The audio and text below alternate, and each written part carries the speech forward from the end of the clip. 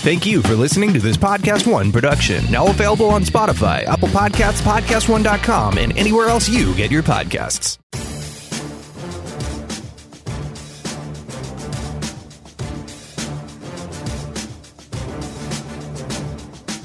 Welcome to RJ Bell's Dream Preview. Weekly winners from his Wise Guy Roundtable. Broadcasting from the Pregame.com studios in Las Vegas. Here is RJ Bell. Hey guys, quick 30-second preamble here. One is, I didn't mention it for a while. We got Diamond Dave Essler, free pick on a win total in the NFL. Also, Tommy the Hitman, win total NFL. I've got a free pick, and it's on the Patriots quarterback situation. So all three's coming up. I wasn't super clear about that. And we had a pretty extensive, and when I say we, I'm trying to defray blame. We had a pretty extensive talk about the virus. I thought it was interesting, but, we get to the pick there after. And, with podcasts, you can always do a little forwarding or drag it or whatever if you want. So it's good to be back. We explain all the details and such, and it looks like next week we should be live. So on to the show. You are the last of the DuckTales and Leather Jackets. Hey guys, good to be back. It's a little different this week, and we're setting up our operational elements when it comes to, trying to keep the social distance, and not only trying, but doing it. And I can't lie, it was something I was a little bit dismissive of initially. And, let's be honest, when you're a contrarian person, right? When it's not always, society says this, society says that. The schools, the teacher said this, the principal said that. The Board of Regents said this. There's certain people that embrace that as gospel. There's people that are, somewhat skeptical. And then you've got the contrarians. Now, a true contrarian likes to disagree as much as a consensus person likes to agree. So they won't agree even if they agree. That, to me, is just as limited. But I can act like it's like when the person's right, or society, or convention, the majority, whatever we want to call it, the hegemony, if I recall, whatever, I could act as if I'm always going to just call it with balls and strikes, decimal points, and I'm going to give you the right answer no matter what the ramifications are. I aspire to that, but we're all human. And I think one thing that I've seen about myself is when so much of your intellectual energy is going to saying, hey, that convention is wrong, being contrary to convention becomes the more comfortable position. And sometimes I'm probably in areas that would be a close call where convention maybe is right, at least competitive. I'm still going to be dismissive if I don't watch myself. And I was probably like that with the virus. Oh, look, it's a bad flu.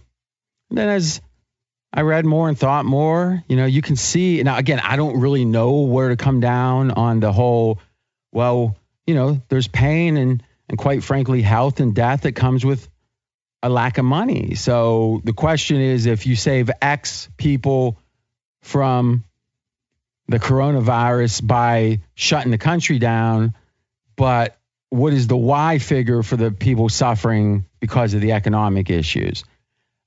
I certainly don't have insight into all that. I see that there's both sides. I think it's too easy to say, if only one person is going to be lost, one human life. It's like, well, think about speed limits, right? If we went down to 25 on the highways, there'd be a lot of lives saved and a lot of wasted or, unnecessary travel time.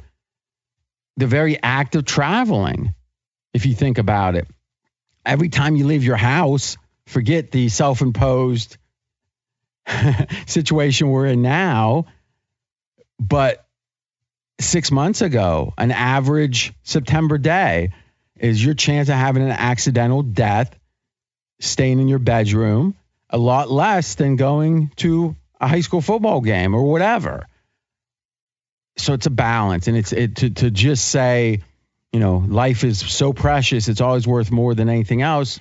Well, if you believe that, then you would act very differently than anyone I know acts. Now, there's a spectrum, right? Some people are daredevil types that want the thrill, and that thrill is so important to them that they take a ton of risks. And oftentimes, those are very successful people. I mean, you look at the Kennedys as a family. Obviously, JFK, it wasn't about risks, but a lot of that family, and all the way down to JFK Jr., is the act of flying a plane that you're not a professional full-time pilot. I wouldn't think of that. But there's a certain type that does, but that's the type oftentimes that's very successful. Either, I guess, have an accidental death or have success. And risk-taking in general, I think, is like that, is success usually comes to the risk takers, but the real downside is also the risk takers. And if you just want to be kind of minus 10 and be safe, but be minus 10, I think that's how most people live. Now, a romantic view of my approach, I think, is I only want to take a risk when I think I have an edge. But when I have that edge, I am not afraid to take the maximum risk allowable. And, I think there's some truth to that, though, like anything, it's probably not 100% like that, because there's probably other areas that scare me more than just being uninformed. But so, thought I'd give a little dose of my much, loved in some quarters and not so loved theories and ponderings. But Fez has not left, literally, his walls of wealth, as we've started calling his area he lives. But next week, for Wednesday, that's the plan. And he's called in a phoner for the radio show, but I don't let him talk too much, and it's hard on the phone. But next week, he'll be in studio is the plan. And with Mackenzie and Matt, we're going to keep that distance. And then Fez and I won't be in the studio together. And it looks like we've got like 4 weeks of this. And we'll see how it goes. And the good news is this is motivating us to get Fez a type of high premium connection into his house, have a home studio, a little home studio. And that will allow him not only on his radio hits and all that to have a better quality, but allow us to reach out to him anytime. Like, late breaking news, something happens at 10:30 at night, try to get some sound and get some stuff up quicker. So, what they say about the mother of invention, right? Necessity. Obviously, some of you guys are, touched more directly from the virus. Others, a majority not. But, however, it's a lot of people probably, financially, I can just tell you, just close your eye. Not saying feel bad for me, but close your eyes for a second. Imagine, okay, let me think here. No games, no. It's like, now what? So obviously, there's just so many people and companies and families being affected by this. And I know it's easy to say it like this, but this is what I try to think is these kind of disruptions are so traumatic or so difficult now, mostly because they're so uncommon and in this country, in America. And if you think about even 50, 70 years ago in America, or pretty much the rest of the world now, but not all, but almost, where things like, electricity's down. Oh, how long? 3 weeks. Or, even to the level of, do you have reliable banking? Do you have reliable supply chains? All the things that really the foundation of the modern first world. And you just think about just if your internet's down.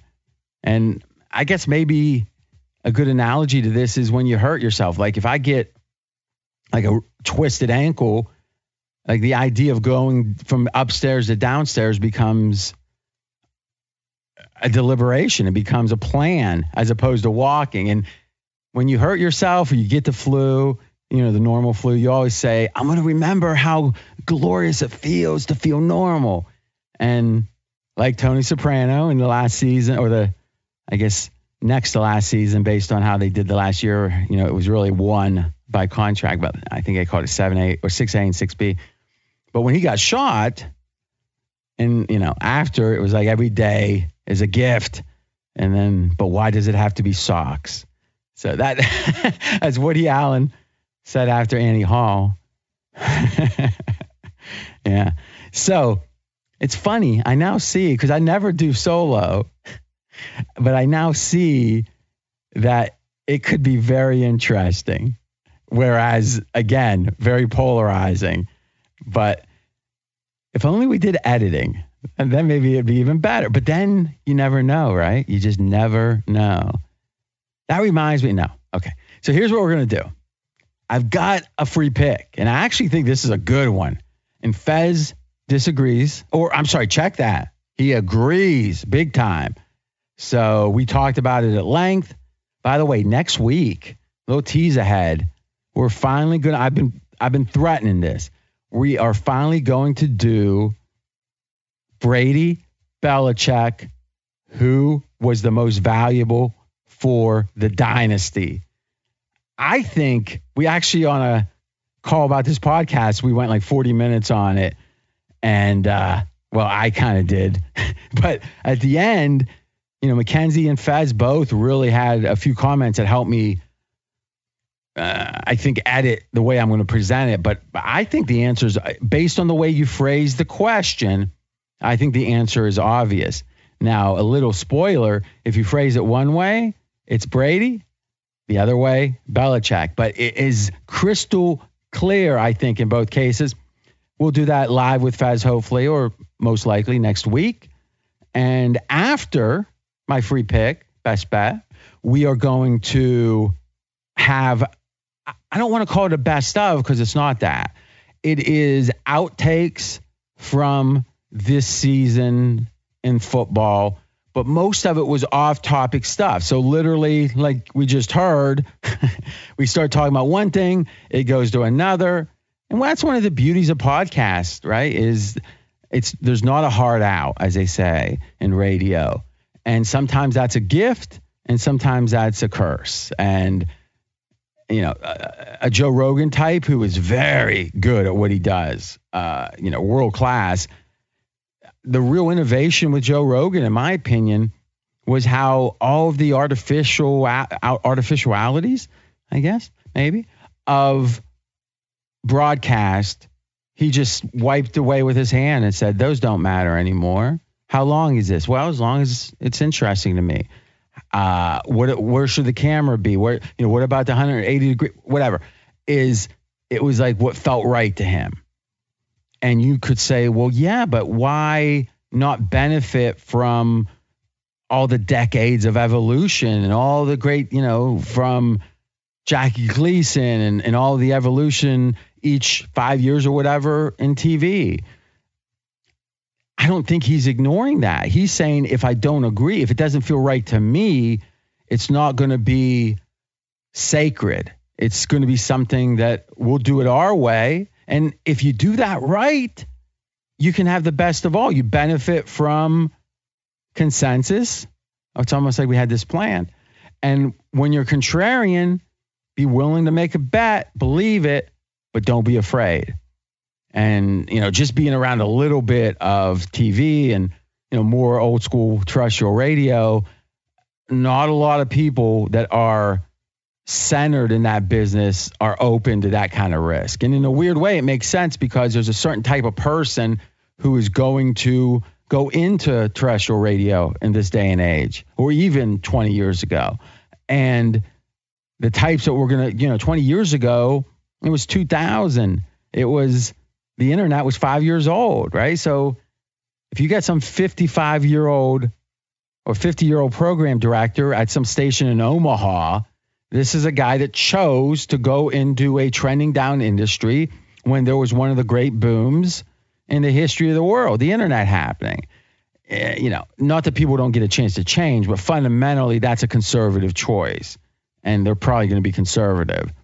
And, Adam Carolla, guy we've had a long relationship with, great guy, and I consider a pioneer. You know, he did a ton. He replaced Howard Stern west of pretty much the Mississippi, and David Lee Roth was east. Sounds like in The Godfather. Up to 42nd and but Adam so loves the lack of restriction. Now, again, with him, it's one of those, sometimes it's brilliant, sometimes it's indulgent. You just never know, right? That's the weird thing. It's like when I'm in the middle of something, I don't know. If you're sitting above it, critiquing it, it's kind of hard to do it. And sometimes, boy, it'd be nice if there was a heart out there. And other times, the best part of the, show is the stuff that wouldn't be on radio.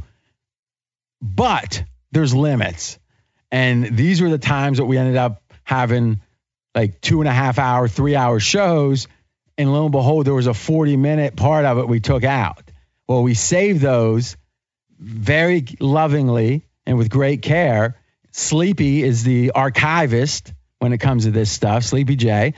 And I told him today, I'll do a little preamble. Probably didn't expect it to be this long. Do my free pick.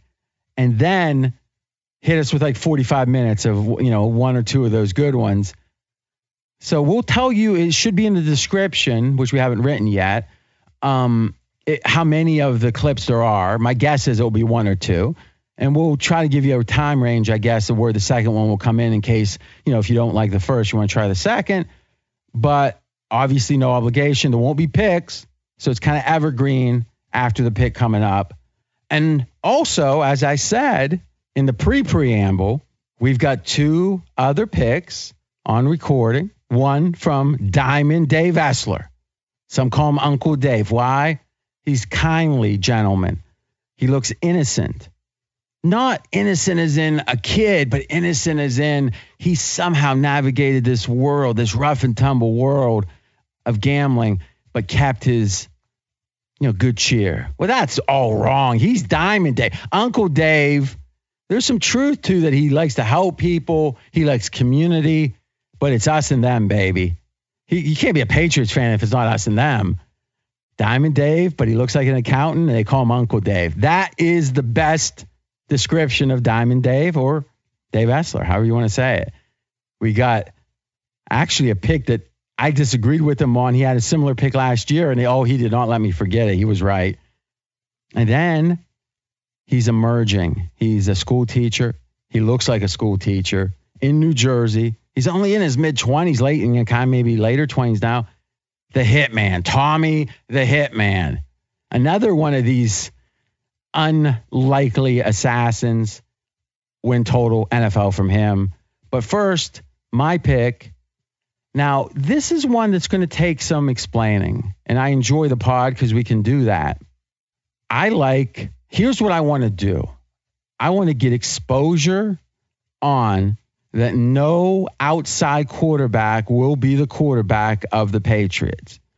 So now that they're down to two in-house quarterbacks, Stidham and Brian Hoyer, I believe that either Stidham or Hoyer will be the quarterback. Another way to say it is, I don't think any outsider is going to, and let's be clear now, the bet is who starts week one. So it doesn't matter if you were playing right. Belichick had a parade for the guy. If the guy twists his ankle before the first game and someone else starts, you don't win. So there's obviously some vagaries to all this, but I think this is a great bet. I don't think that any outsider really has much of a chance for week one.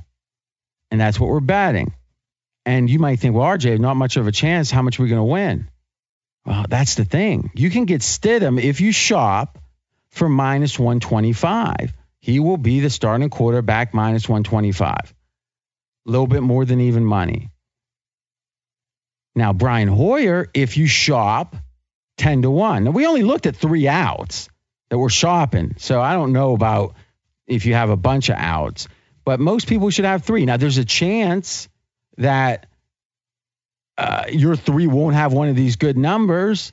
And if so, get another book. Or don't bet it or whatever. So that's the balance we're always trying to The line we're always trying to walk is this isn't a hardcore every decimal point matters. And if you don't have 29 outs like Fez, you're making a mistake. If you care about nothing more than winning, then you're making a massive mistake by not having 29 outs or as many as you could have. If you are trying to say, hey, I got so much bandwidth, so much energy, so much struggle I'm willing to resist against, like getting that out, getting back, all the struggles of life or running a business. I've got this much, whatever it is, a little bit, a lot. We'll teach you how to apply it. But most people have considerations that listen to the pod, which are bigger than just winning. Though winning is always preferred. I mean, that's all easy, right? I mean, I guess there's some sadists out there that like to see, I guess they're masochists and sadists at the same time to themselves. And except for that tiny minority that wants to lose sometimes and feel it, we let you decide how much effort you put in. And some of you are putting in hardly any, and some of you are putting in a ton, aspiring pros. It's your call. We'll teach you how to do it the optimal way and explain where the compromises come in potentially and what the consequence, the impact of those compromises likely will be. Here, I've seen Stidham minus 300. You can't play it at minus 300 with this, right? So somewhere around 125. And Hoyer, 10-1 available. Now, how much do you bet? I'm just messing around. The more I think about, when I say messing around, I'm messing around with the numbers, like up a little, down the levers. But my gut feeling is I want to bet 125 to win 100, creating a base unit here on Stidham. And then I want to bet 20 to win 200 on Hoyer. So the theory is if Hoyer or Stidham if Stidham starts, you win the 100, you lose the 20, you're up 0.8 units, all right? And if Hoyer's the starter, you win 200 there, you lose 125, 75. So you got your baseline unit there. You're risking, and we'll talk about what we're risking here in a second, to win 0.8. Now, what are you risking? You're risking 125 plus 20, so 145. So you're betting 145 to win 80. So now ask yourself, what are the odds in week one that some quarterback's going to get signed and that quarterback is going to emerge? And let's not forget, this year, there's so much more of a chance that there's not going to be a disruptive decision by any coach because there's going to be so much less movement in the offseason that the coaches are going to be comfortable with. OTAs, all of this stuff that is like clockwork to prepare for a season. My gut feeling is everything before July gets disrupted. Who's to say if there's disruption that extends into It might not be like NBA's might be playing, but maybe NFL can't do this or this. I don't know. But what I know for sure is this will be as disruptive of an offseason as we've seen. I mean, the only thing comparable would be some strike-threatened seasons. But, man, those have been a tiny minority. And I'm not sure how much worse or not worse this one would be. My gut feeling is it's going to be more disruptive than a possible strike because someone like Cam can't even travel to get a physical to get checked out. So, I mean, just the signing might be delayed by 6, 8, 10 weeks from where it would have been. I mean, imagine if all this had happened a little bit before and Brady wasn't able to be signed. And that he was in limbo all this time. You'd be thinking, well, whatever team he goes to, it's going to be a problem. He's not going to have his prep time. He's been in the same system 20 years. Yeah, you know what? It's pretty much the same thing right now. I mean, I guess I can Zoom or teleconference, but, him getting signed, I guess, for peace of mind was good with Brady. But how much are they getting done, getting ready? I don't think a ton is my sense. So now you add in that the Patriots don't have another quarterback in camp now that they've cut Kessler. And thus, imagine, let's just say, be optimistic, and I hope this is true. June 15th, everything's freed up. So you're telling me that in 10 weeks, they're going to sign, Bill Belichick is going to sign someone, he's going to learn the system, and he's going to show himself to be clearly better than Stidham in that time. I don't think so. Mike Lombardi, friend of the pod, friend of the show, he talked about Belichick in The Athletic about how he'll make this decision. And everyone else they asked had their theories, and he said in very declarative statements, he goes, Belichick will gain or get economic value in the signing, which is code for he's not paying a bunch for anybody unless he could get someone that's world class. Whatever you might think about Cam, it's been a long time since Cam has been world class. Cam, since, in fact, entering the Super Bowl, if you would have stopped time a minute before kickoff of the Super Bowl, 15-1 regular season, blowout divisional round, winner, blowout conference finals round, winner. Now we stop time. It's tea and crumpets and say, see, it starts here. From that point on, Cam has a below 500 straight up record as a starter. And he has less than a QBR of less than 50. So he's quarterbacked below average team by a smidge, but still. And he's been a below average quarterback by a smidge below 50 on QBR. But so it's true. Does that mean he can't be saved by Belichick? Maybe. But it's not like Riverboat Ron's considered some horrible coach. He's not considered a horrible coach. I just know Belichick, if he does take a flyer on Cam, it will be reasonably priced and he won't rush it. Lombardi's statement 2 of 3, economic value 1. Number 2, he said that there will be an open competition, meaning he's not going to choose the winner. The winner is going to be evident. So that makes it where if Cam might have more upside, I'm just using Cam, right? He might have more upside, but he's just not ready yet. Okay, then he won't play yet. And then 3, which isn't as applicable here, is Belichick will build the offensive scheme around the quarterback skills and not expect the quarterback to build hit or to conform, adjust to some set offense. So Chip Kelly, in theory, would be the other example. There's the Chip Kelly offense. Do you fit in it or not? Belichick has a range and he can adjust to you. And he's a believer in that. Now, this is where the whole he wants a running quarterback comes in. And that's why people have talked about Cam. And I would be excited to just see what Cam could do under Belichick. I don't think he would start in week 1. And you know something? There's a hell of a chance he doesn't sign any other quarterback. Gets a third stringer in, but no one that's going to be competitive for the job. And how great is that we'd have effectively a sure winner in that case.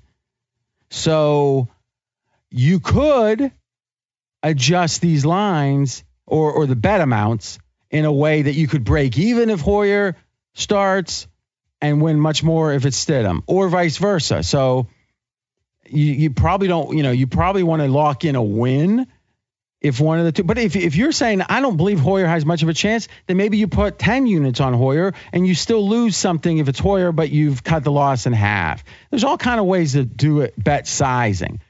But this isn't us trying to avoid making a commitment. We're making a big commitment. It's just the big commitment is not bettable unless you compound multiple bets together. I would love to have a 20-cent straddle on will Stidham or Hoyer start or no. 2 bets. Yes, no. I'd love it. But we don't have that. We can attempt to replicate it with this approach. One last thought. Well, actually two. Think about what it would take for either Hoyer or Stidham not to be the starter. It would take signing someone significant, them learning a super complex offense, obviously with Belichick, and being ready to take the first snap, meaning you could even see if someone did a great job that they say, hey, you're going to get 4 drives maybe. And let's talk about the, 40 plays that we have. That's probably too many. Talk about the, 30 plays we're going to have ready for you. Maybe they're going to use the same play 10 times. Who knows? But what I know is the scope. There's a lot of possible ways an interloper, an outsider could get involved. One is the guy's good. He's coming, along great, but he's not going to be ready till week 4, right? So he's on the trend line to be better, but won't get there with the shortened offseason. Or it could be, wow, we're so happy we signed him, but he's just not ready. We're going to play him, like they used to do with Slash, Courthouse Store, have a couple of series planned and have those plays, the playbook more narrow. That's possible. It won't be the first series, most likely. The only way we lose this bet is if everything we've ever learned about Belichick is somehow transcended by talent, which, let's be honest, currently we don't have a winner in the group. Andy Dalton, no. I think Dalton's a little underrated, but he's not that good. Cam, yeah, his talent was first pick in the draft. But what's come of it? One amazing season. And let's be honest, not many people walking the earth that's had a season that good. But it's been 4 seasons ago. I'm not sure how it applies now, other than we can dream on it. And again, even if Cam did do well with the Patriots, first he has to sign, then he has to do well. It just doesn't seem like something would be really fast. I just don't even know how. And the fact we have 2 means even if there's a big injury, we're fine. Right? Because Hoyer's about, Fezzik has Hoyer, I think, 35 or 6 in his quarterback rankings. This guy's one of the better backups still. But he's a very, weak starter based on history. But it's not like some other person is going to come in off the street because of injury. Love it. We're effectively, like we said, laying, it's not quite 2-1, but a little less. And that's the question. Do you believe there's more than a 33% chance that someone other than those 2 will start? If so, you don't want this bet. If you think otherwise, you do. Unless you're real close and then it's probably bet a pizza on it or whatever. Last thing. The more I think about this, the more I like the Hoyer side of the bet. Why? Because Belichick is a master of many things, but he's a master of understanding the PR narrative, and he cares about history. And the funny thing is, history will tell the tale, you hear. But really, there's so much randomness even in that. Like if we say, well, who really won the PR battle in the Roman Empire? He'd be Caesar, baby. He died young and relatively, and we know everyone knows Caesar. But why? Why does everyone know Caesar? It's because Shakespeare decided to write a play about Caesar. And if Shakespeare didn't, we wouldn't know who Caesar was. And that was a decision made hundreds and hundreds and hundreds and hundreds of years after Caesar died. The story I always talk about is Moby Dick. Literally, Melville was a very well-known writer. He wrote Moby Dick, came out, everyone shrugged. And it was like 40 years later, and Melville was done dead, as I say.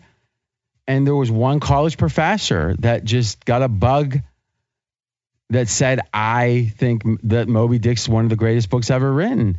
And like over 15 years of going around and having talks on it, giving speeches on it, it took hold. And all of a sudden, 10 years after that, Moby Dick was in a lot of the syllabuses for syllabi, for different, Ivy League type colleges. And in the next generation, it was everywhere. And now Moby Dick, greatest novel in English, some say. Literally, it was unknown for 40 years. So Belichick knows he can't totally control these things, but he can create an environment that gives his legacy the best chance of being looked at in the most sympathetic light. And one of those approaches, I think, is to not make this Stidham versus Brady. Because you could make that case. In fact, I would make that case. That how would Belichick be this difficult? Would he be that demanding? Or look at the flip side. Would he be this unrelenting? Because my understanding is Brady wasn't willing to take a certain something, but he wasn't looking for utopia. It wasn't like he wanted Belichick to be a different person. He just wanted a little bit more than the other guys out the door at the end got. Belichick said, nah. Not viciously, not vindictively, just nah. Now, maybe Belichick, being the badass he is, even if he had no quarterback, would said nah. I don't know. But I know if he's a human, which he is, that the chance of him saying nah goes up if you think Stidham is something. So I believe that his belief in Stidham had a lot to do with his obstinance with Brady. If that's true or not, the last thing he wants is Stidham's career to be the poster child for the wisdom of the decision to let Brady go. Because if you're Belichick and he's much more intelligent than me about football, I'd be smart enough to say that I'd much rather believe or convey the following. I don't know how good Brady's going to be this year. And I don't know how good he'll be next year if he plays. You know what? Doesn't matter. Odds are extremely small that he's going to be elite. So Brady, if you're someone that looks at numbers, looks at QBR, like really thinks about football, ask yourself, what is the reasonable best season Brady could have this year? Ranked 1 to 32 among starters. I don't think he could have a better season than 9th or 10th. I think that's the best he can do. So let's give him that. He still would be overpaid at 25 sticks. So Belichick is saying, you're giving me a scenario where it's best case, and I still am overpaying. Now, again, some people might disagree with that. I believe that's correct. And then all the other parts of the spectrum other than the best case gets worse. And I'm almost 70, being Belichick here. And you're telling me to take what? How many good years does Belichick have left? Let's again be optimistic. 7 or 8 until he's 75, 76, 77. Belichick's been the best late career coach by far. Fezzik did some work. McKenzie helped him on this. Belichick's improved his one-loss record since he was 60. The rest of the great coaches, and we didn't pick them to have bad records here. We picked them blindly on greatness. The rest of the great coaches won like 51.5% of the time after the 8 or 16 and beyond. Belichick actually improved. So I think he's probably going to go longer than people think. So say 7 years. So 14, 15% of Belichick's games, and then potentially 30% if it's a 2-year deal. Because remember, that was the dispute. 1 or 2. Belichick wanted him for 1, and it wasn't even so much about the money. It was that guarantee of the second year, which effectively you give him enough of a bonus, it's a guarantee. That's what they're talking about with Tannehill. You can't cut him at a certain point. So I think this is about Belichick saying the upside doesn't probably win us a Super Bowl. And that's the other question. If he does have the 10th best season, Brady, and it was with the Patriots, do they win a Super Bowl with that? I don't know. It doesn't seem likely. So he's saying, you're pretty much saying best case, we don't win a Super Bowl. Now that sounds crazy with Tom Brady. Well, Tell me the other quarterbacks at this age, or even tell me the other quarterbacks a year or two younger. Now, maybe Brady's found the fountain of youth, and obviously he's healthy and looks young, but, I'm always skeptical of this would be the first time. And I think in general, you're going to do well in life being skeptical of that. But on occasion, there is going to be a first time. But it's very logical that Belichick is saying, I think we're probably going to be overpaying regardless. I think it's going to be hard to win a Super Bowl regardless. I've only got X years left. I'm not going to spend guarantee that. And this year wouldn't be. And maybe he thought, hey, if everything fell right, we could win a Super Bowl this year. But he was confident perhaps that the year after there'd be no chance. It still would be one of his 7 years wasted. And then in year 3, the quarterback, whoever it was, would have to learn the system. And that first year would be tough. And I haven't thought of this yet till just now. The Hoyer side of this bet looks more attractive because of the same reasons. We were talking about how the offseason was going to limit a outsider coming in. Well, what's the most like an outsider that's not an outsider is a guy who's very early in his career, like Stidham, not benefiting from this offseason, the offseason in which he was finally the presumptive starter. That makes it even better. So here's the other reason I like Hoyer's side of this, or a portion of this bet more. If Belichick is trying to avoid the Stidham replace Brady, they can be the proxies for this disagreement. Well, obviously, Tom Brady's going to be the proxy for his own disagreement. So he's not the proxy. He's the face of it. But do you want Brady versus Stidham if you're Belichick? Or do you want Brady at $25 million with a 2-year guarantee versus the alternative, which is whatever? Who knows? I think it's not Brady versus Stidham. So what happens? Even if he's on pace. And listen, if he's on pace like the next Mahomes, it's all a moot point, and we still win the bet. But if he's on a nice normal pace, and he could start week 1, what's the motivation of Belichick starting 2 weeks, let's say, with Hoyer? It defrays all this, the next in line, the heir apparent. It's old man Hoyer. And then in week 3, well, finally Stidham's getting his start. I think it tamps everything down, which helps Belichick's legacy potentially if it goes bad with Stidham. And it helps Stidham. How's he going to benefit from the bright lights of Tom Brady's replacement? And it's 10-1. And Hoyer's underrated. I know he's older, but usually older hurts you over a long season. If you're just on that cusp of being too old in football, the quarterbacks usually suffer later in the season. Couple starts early, you had the whole off season. And who benefits or who gets hurt the least from lack of prep time? Hoyer, who knows that system extremely well. All right.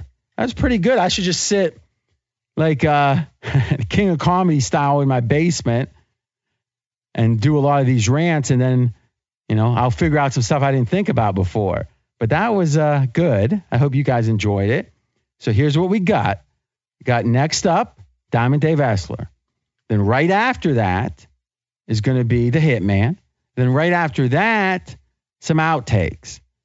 Next week, the plan is tape Wednesday, live with Fez, have it up Thursday morning. If there's any change, we'll let you know. Otherwise, I hope everyone's safe and, try your best to maximize your chances. That's all you can do. Whatever you're doing, we wish you the best. And I'll talk to you next week. Here we go. First up, Diamond Dave.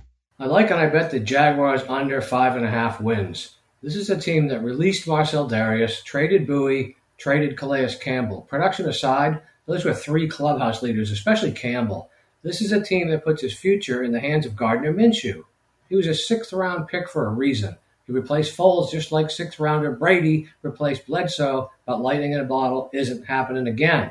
Minshew's just too careless with the ball. They bring in Jay Gruden. What's he done? He's been with the Bengals and the Redskins for a decade. His claim to fame was winning a Super Bowl with his brother and Tony Dungy's team 17 years ago. The Jags scored 18 points per game last year. With this roster, he can't fix that. This is a Jags team with an apathetic fan base, an empty stadium, and played 2 home games in London this year. This is a Jags team with a head coach that's 22-28 with Jacksonville. Almost half those wins came in one season. This is a 300-1 team to win the Super Bowl for a reason. This is a Jags team that stands a great chance of drafting Trevor Lawrence. This is a Jags team that's not winning 6 games. I bet the Jaguars under last year in a room full of discords, and I'm doing it again. Jaguars under 5.5 wins. All right, early NFL season win total, best bet. We're going to take the Panthers under 5.5 wins. So let's start off with the fact that the Panthers are just simply one of the worst rosters in the league. They lost 8 straight games to end last season, and they lost their 2 best defensive players in the offseason, Luke Kuechly and James Bradbury. This year, I'm currently projecting them to have the worst defense in the entire NFL. Secondly, with many off-season activities likely to be canceled, the Panthers are going to be at a huge disadvantage because they're not going to have time for a new head coach to implement his system, and they also don't have time for a new quarterback to gain continuity with his new scheme and receivers. Lastly, the Panthers gave their new head coach, Matt Rule, a 7-year contract, and beat writers have speculated that the team is heading towards a long-term rebuild. Rule certainly has the job security to do that if he pleases, and it seems like the team's heading in that direction. There's speculation that every single player on the Panthers could be available in trades aside from young stud wide receiver DJ Moore. Take the under 5.5 wins on the likely rebuilding Panthers. We should talk about this Caesar story, or this story about the football player from Arizona. So John Shaw, he bet parlays. Now, this is fascinating if you look at the story. So the guy went up, bet a second half parlay, a 3-teamer, it looked like 3 different second halves. You ever parlay up the second halves, Fez? On occasion when there's a reason to. But is it usually side total in the same game, right? Right. These are 3 separate sides. Never. Yeah. And, I mean, not that there'd be any necessary correlation, which is what parlays often have a value we talk about sometimes. And one of them was against his team. Now, you might think, man, he's ruthless, cold-blooded. It's like, I don't think so. I think he just didn't know that he wasn't allowed. Because if you look, Caesars actually reported this. So this is another example, as we say again and again. Regulated sports betting decreases the chance of corruption because when something happens that could be corrupt, the authorities find out from the sports book. Frankie at the bar is not calling the hey, can I talk to Goodell? Yeah, that's who I want to talk to. Come on. He knows who this is. I mean, come on. The regulated books decrease corruption. Get it straight. But he filled out something for his bet, and he put occupation professional football player. Guy wasn't high. And you don't think he wasn't, I'm guessing he wasn't there all by his lonesome. He could have had his buddy walk up and place the bet. And you'd think if they start asking you to fill something out, I don't ask when they like me to fill something out. When I get a big gulp, I'll walk away. Yeah. I mean, and this guy, in a way, I feel bad for the guy. He obviously wasn't trying to deceive anyone. You know, the problem here is it's like saying walking across the street's illegal or spitting on the sidewalk, which it may be in some jurisdictions, is so natural. It's so pervasive. The idea that it's wrong just is counterintuitive. And by the way, the Browns and the helmet spear and all that stuff, Garrett, suspended what, 5, 6, 7 games perhaps? I mean, we'll see next year. I bet he comes back. I mean, Pittsburgh started it apparently, but still, this guy's out through 2020. Yeah. So they're saying you put a little parlay to get. I'm not saying the guy shouldn't get a punishment, but you got to ask yourself, did he even know what was wrong? And if he knew it was wrong, why would he do it himself when someone else could have done it? And why would he put his name on a form? Yeah, where was the deceit? Like trying to cover it up. I don't see any. And ignorance is not an excuse, right? Yeah. But are you going to be that vindictive towards him, that punishing, that draconian to say that guy is out? Oh, the rest of this year and next year. Yes, because you have to send a message to all those other players who are a little bit smarter that are betting on NFL games and they're having their buddies put their bets in that there will be draconian measures if you are caught. You're saying you got to send the message out.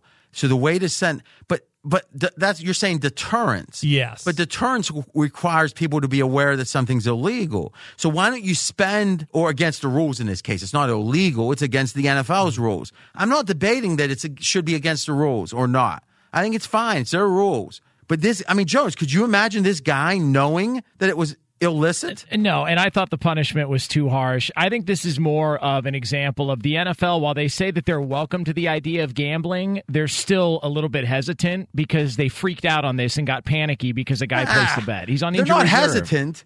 They are, if we can act like we're hard against gambling and not cost us $1, we will. And if it costs some kid his career, well, you can't make an omelet without breaking some eggs, right? And the whole idea that no player in the NFL has ever not placed a bet or has ever that's insane to me. Whether they send their friend over to the sports book to do it or whatever, or they pay cash, whatever it is, this idea that NFL players have never gambled on a game before, it doesn't mean they're gambling on their games, but they're there for the Super Bowl weekend in Vegas and they place a bet on the opening coin flip or something like that.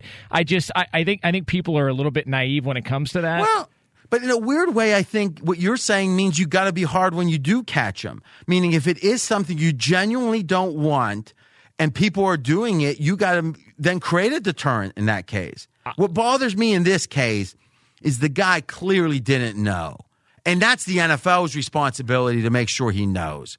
If the guy's I don't know what his intelligence is. I think it's too easy to think these athletes are all stupid. So I don't know. But he's either very, very limited intellectually, and if so, you got to feel sorry for him if you're the league. All the money these players are making him, if someone's that bad, I'm not saying this guy is, then get the guy like a body man. Seriously, just pay for a body man the whole year. How much does that cost? A couple $100K. It's nothing in the scheme of this. If you're going to hold the guy accountable, he's got to know he's doing something wrong. I really want to hear as this story progresses what he knew. Because if he knew it was wrong and still didn't put his name on a form, okay, all right. Again, you got to have pity for the guy. But I think you got to have pity for the guy regardless, because who wants to pick this guy up after? He's going to miss a whole year. Yep. I mean, this could end his career. And, I don't have a lot of I want Zeke Elliott to have that next 30 mil so he can have generational wealth. I think he should if he deserves it, but I don't feel bad if he doesn't get it. It's like winning the lottery in a state with more taxes. You don't feel bad. But in this case, who knows the way that this affects it? He could have had a 6-year career in which he then was able to buy a car wash after and have a good family life. Or who knows what, right? So and I don't even know, this kid could have rich parents. I don't know. But in general, a lot of these athletes, if they make it or they don't make it, dictates not only their lives, but their kids' lives and the next generation. And the NFL will, if Tom Brady somehow made this mistake, you think he's gone for a year and a half? No. Now, you might say Tom Brady wouldn't make that mistake. Okay, why is that? And should this guy be punished for ignorance? I don't know. It felt a little strong. All I know is this, and this will be the last thing I say. Whenever the NFL can make a point and seem hardcore and it not cost them any money, they're hardcore. But when their hardcore point might cost them money, they find a way not to be quite so hardcore. So that is amazing. Yeah, I mean, if you're just going to, 9, all those numbers are key, right? But I guess Arizona, I feel a little better that I'm going to lose that Arizona over because they weren't very good.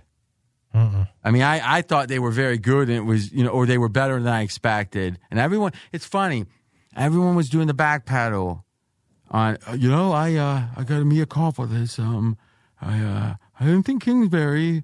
Yeah, that was me. 28% in the Big 12 if it's not Kansas as the opponent. I didn't think he could do the NFL, and I don't know what I was thinking. Hey, Jesus, dude, they want to they beat the Giants. Yeah.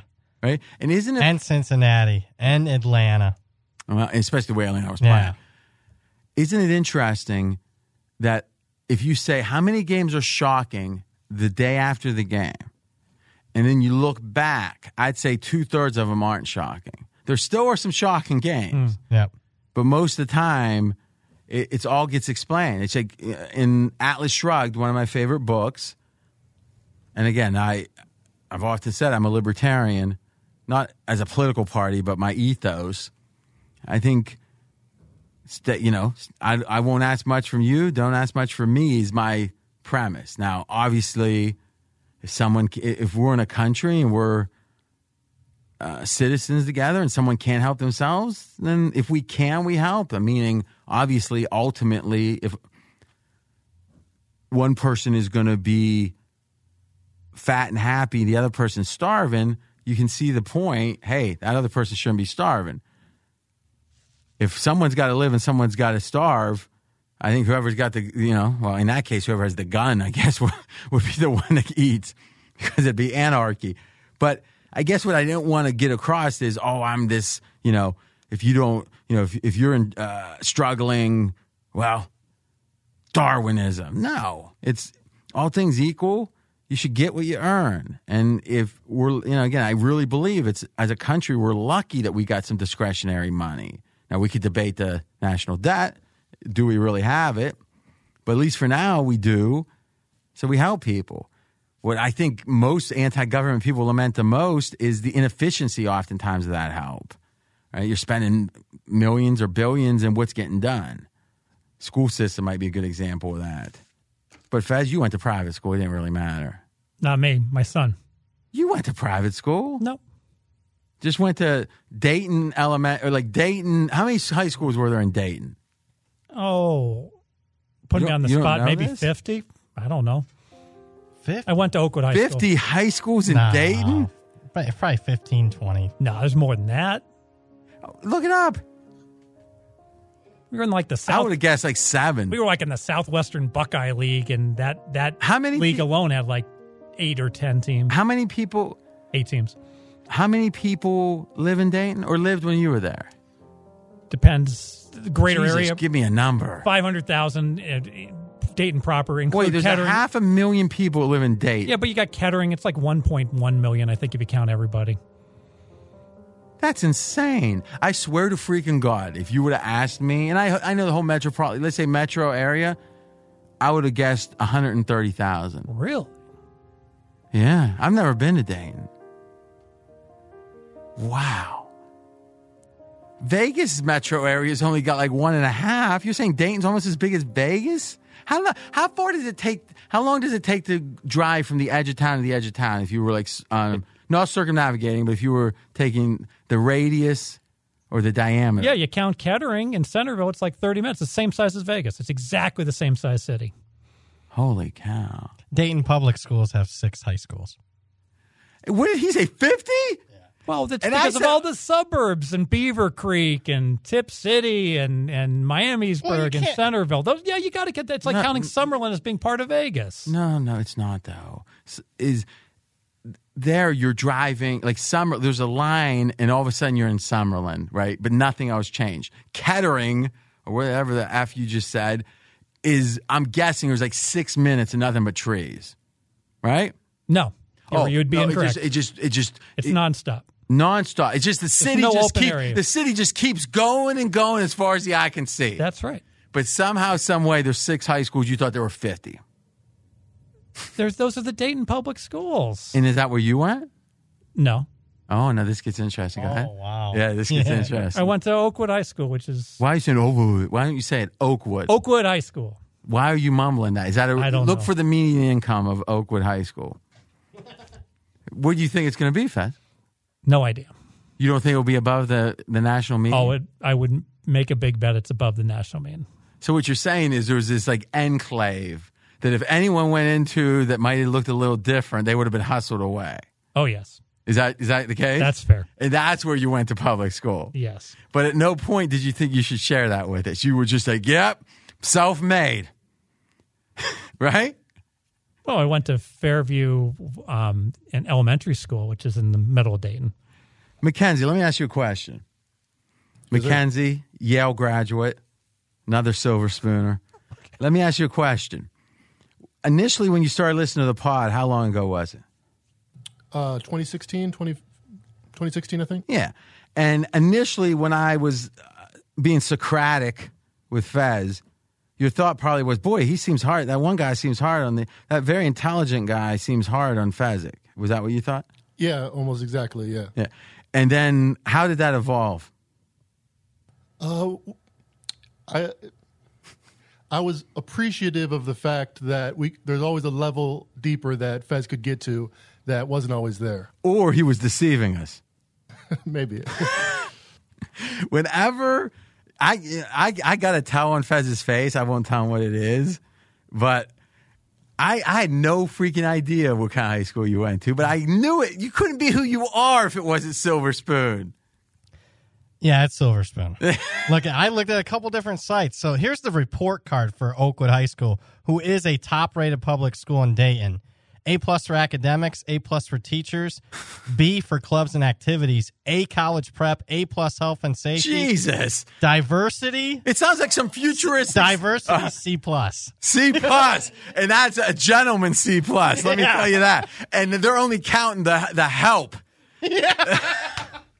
I mean, the lunch ladies. Yeah, the lunch ladies. That's a great one. Do me a favor. Look up yours. This is great. I didn't know I am shocked that we got a C+. You know what's funny? Hey, Matt.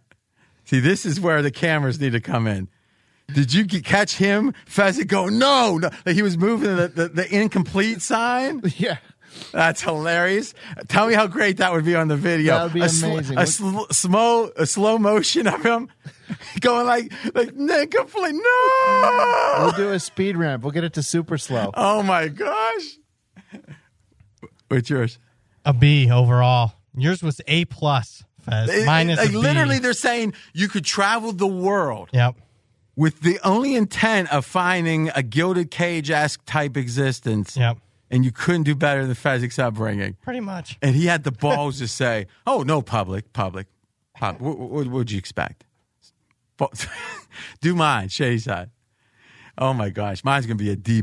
No, my diversity is going to be like a 0. There was like, in the town I grew up in, at the time, there were 0 African-Americans, blacks, whatever the right way. I mean, I hear different things. I'm always one to say black because I have no idea where they came from, right? I can't, I just know it's a skin color thing. But maybe that's wrong. I don't know. But there was like none. And then it was, Asians, there might have been 1. It was like crazy if you look at the diversity. B-. That it was a B. And what did you have? Oh, B. Uh-huh. That's amazing. C- for diversity for you. Well, then let's just say this. It was the help. Yeah. It's funny if you look on YouTube or if you look on what's it called, Wikipedia. At the very bottom, it will say like what percentage of the population is Caucasian. Yeah. Yep. And Shady Side, like 3 years ago, I was reading or something. It said the white population is 99.97 or something. It was like there's only 4,000 people. Now, what's funny is. Or I don't listen. I knew some of the old timers were pretty hardcore, so I don't know what went on way back in the day. There was probably some crosses or whatever. I mean, it was pretty intense, these people. But then, like one city over, the city that Joey Galloway grew up in, Bel Air, he and I were either in the same class or 1 year off. But I didn't know him at the time. We weren't in Bel Air all the time. He said they have great pizza up there. But like all through the valley, it's called the Ohio Valley, there was a huge amount of diversity, or not a normal, I'd say, for a Midwestern town. But just there was that one town there wasn't. And I got to say, when I went to Ohio State, I was 17. I was young for my class. So I was 17 for a little while at Ohio State. It was a different experience. And I tell you, if you ever want to, like, if you're ever wondering as a parent, do you send your kid away? And obviously, every situation is different. But for me, dealing with the bureaucracy of a big institution, like, boy, you're in a small town, you grow up, it's like, oh, yeah, I forgot my ID. Okay, Fred, come on in, In a big institution, you learn that the system doesn't care, right? And that's a good lesson because the system doesn't care. And number 2, there was just, massive diversity.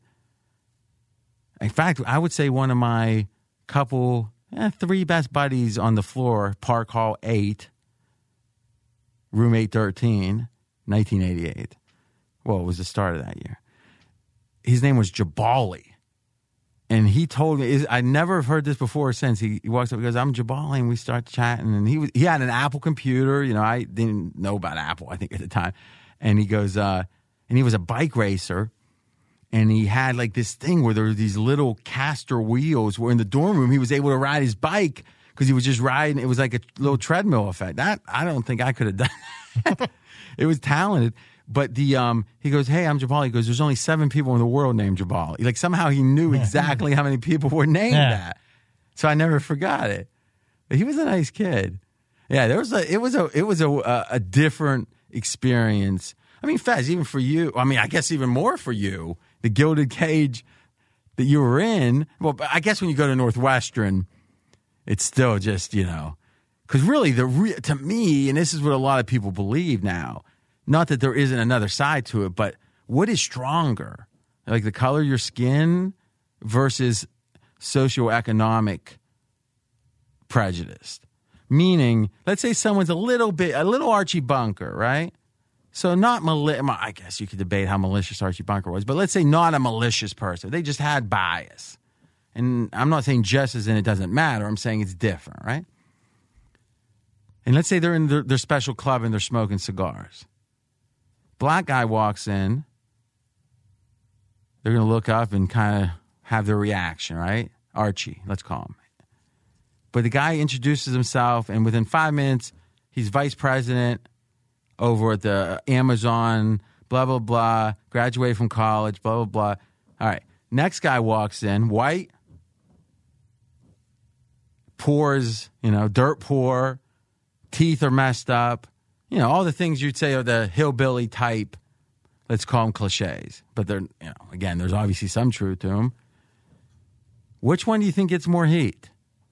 I think 30 years ago, I think color of skin mattered more, but now I think it's socioeconomics.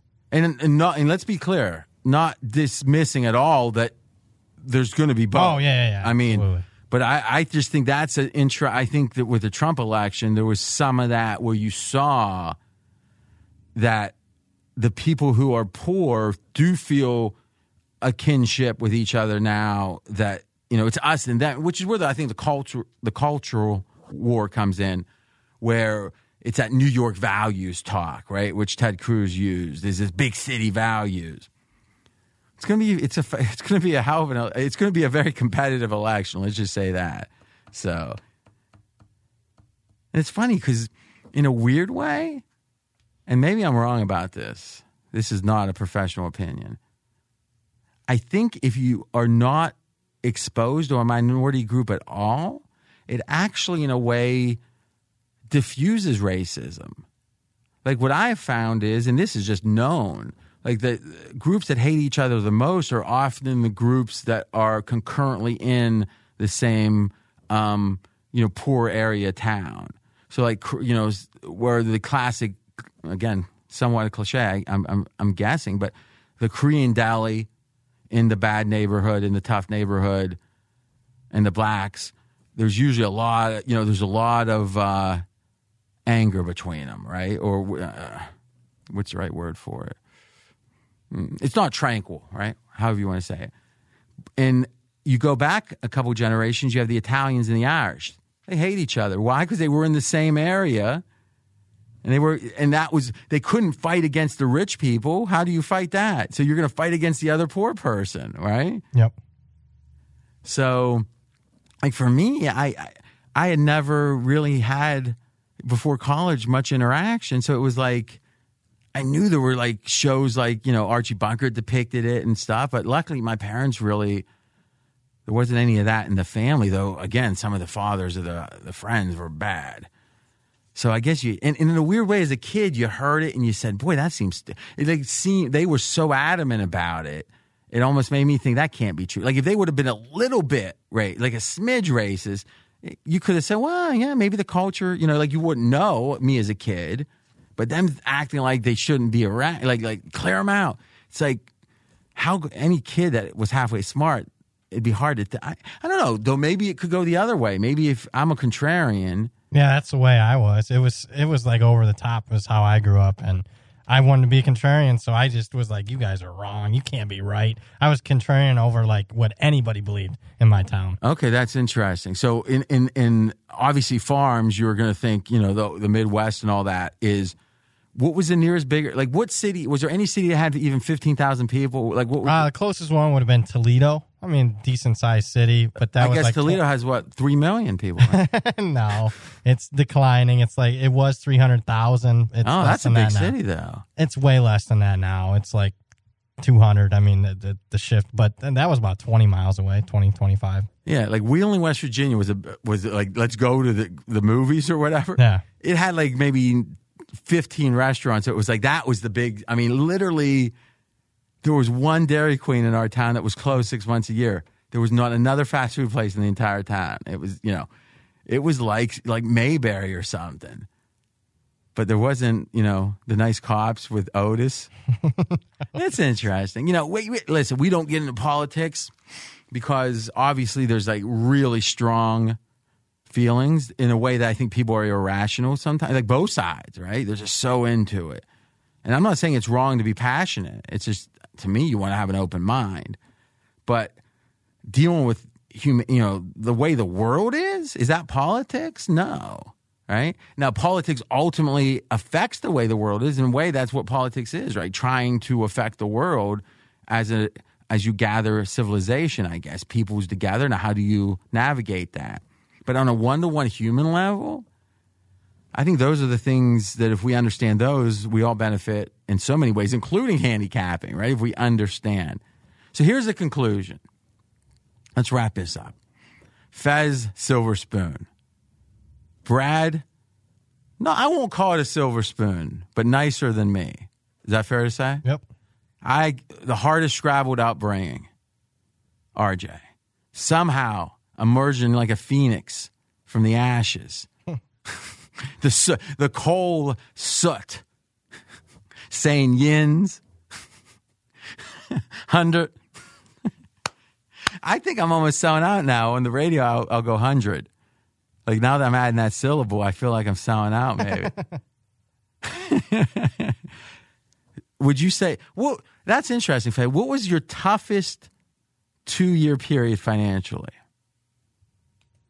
Oh, this is great. His eyes went scared. Like there is no answer. There's no answer. Oh, wow. So you've never had, you never wanted financially more than just your greed. Correct. Oh, my gosh. What do you think? Now, it's funny. You would think a guy like that would be soft. And he is in a lot of ways. But when it comes to money, usually rich people don't care much. No, the ones that make it care about it. Yeah. Right? The first generation, typically. But then the kids are like, it's always been there. It's like oxygen. It's like, I'm not selfish about oxygen. What do you think that changed? Now, when you were at Transamerica and you were like mid-30s, making like almost $200K, hanging out with the Hollywood girls and such, would you say you had as much intensity about money? I don't know what you mean by intensity. What do you think I mean? Where it's like the driving force of your existence. Well, I think so, and because I was working full time at Transamerica, and during football season, every Friday I'd bail out to LAX and fly out to Vegas. You weren't bet. Like, how many years were you in LA before you started betting sports? Oh, pretty much the whole time. Okay, so at the time you're thinking, "Hey, I could buy that girl something, or that's my bankroll. I could add it to my bankroll." Like you were just constantly. Oh, there's no time to get a girl because I'm like out of town every weekend going to Vegas or Reno. So really, what you're saying is you loved money so much that you forewent. Is that the right way to say? I don't know. You said, "Girls, you have to wait a few years. I don't have time for you." It literally came down to that. Like 1994 through 2000, it was no. If it wasn't the fall, it was fine. But during the fall, I was busy. I'm already a multi-millionaire. Couple things. One, in the fall, it wasn't, or in the non-fall, it wasn't fine. That wasn't the right word, I'm sure. We'll dig into that another time. But I don't know about kids in the car. I'm not going to use curse words, but I'll say something a little, not ribald, but a mature subject for 60 seconds. We'll keep it real short. All right. 3, 2, 1, 60, go, go, go. All right. So they shouldn't, and no kid should be listening right now. Feds, did you ever think about a professional? Because it would be very natural to say, I have, normal manly needs. I don't have time for it. It's not necessarily what I'm great at, whining and dining the women. So one day I'll meet my wife, but for now I'm going to have, was it ever a thought? Or you just said, no, that's illegal, I'm not doing it? Oh, you were in Vegas. The legality would never have bothered me, but it just wasn't. Just would have felt weird. Yeah. That's interesting. Because, in a way, that's what, the oldest profession. Back in the day, it was, again, I'm going from books and whatever. I'm talking about 1,200 or 1,400, 1,600. That women were so, at least on the surface, chaste, that they were so like, you could, if you take, like in Godfather 1, when Michael was with Apollonia and all the families behind him, there was no flings going on, right? So it was kind of like you either got married or there was no chance, and thus the industry popped up. It just seemed like you would have been like the prototype of the guy that was too busy. Huh. It's fascinating. All right. The big show. Where are we at? Philly, Washington. We want to see if you guys agree with my handicap on the underdog here on Washington. Thanks for listening to RJ Bell's Dream Preview. Catch the Wise Guy Roundtable each week. College football released on Wednesday, NFL on Thursday. Don't miss any winners. Subscribe on Apple Podcasts or wherever you listen. Visit podcastone.com and download the Podcast One app. Have a question for RJ? You can contact him directly on Twitter @RJ in Vegas. Live the dream with us each week.